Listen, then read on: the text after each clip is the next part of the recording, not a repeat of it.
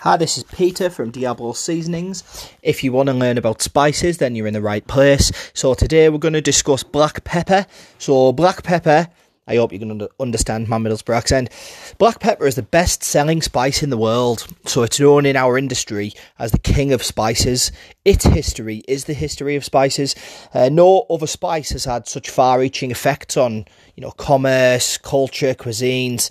It's native to southern India, and it combines with pretty much everything.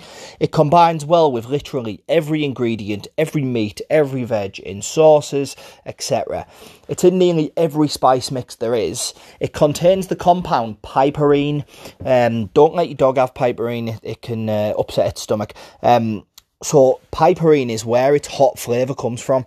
So It used to be currency in many parts of the world.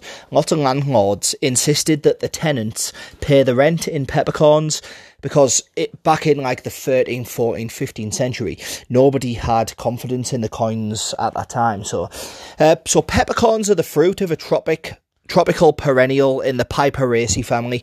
The peppercorns are dried and then used as a spice. So if you're wondering what the difference is between white and black pepper, they're both actually from the same fruit and from the same tree, but they're just processed slightly differently.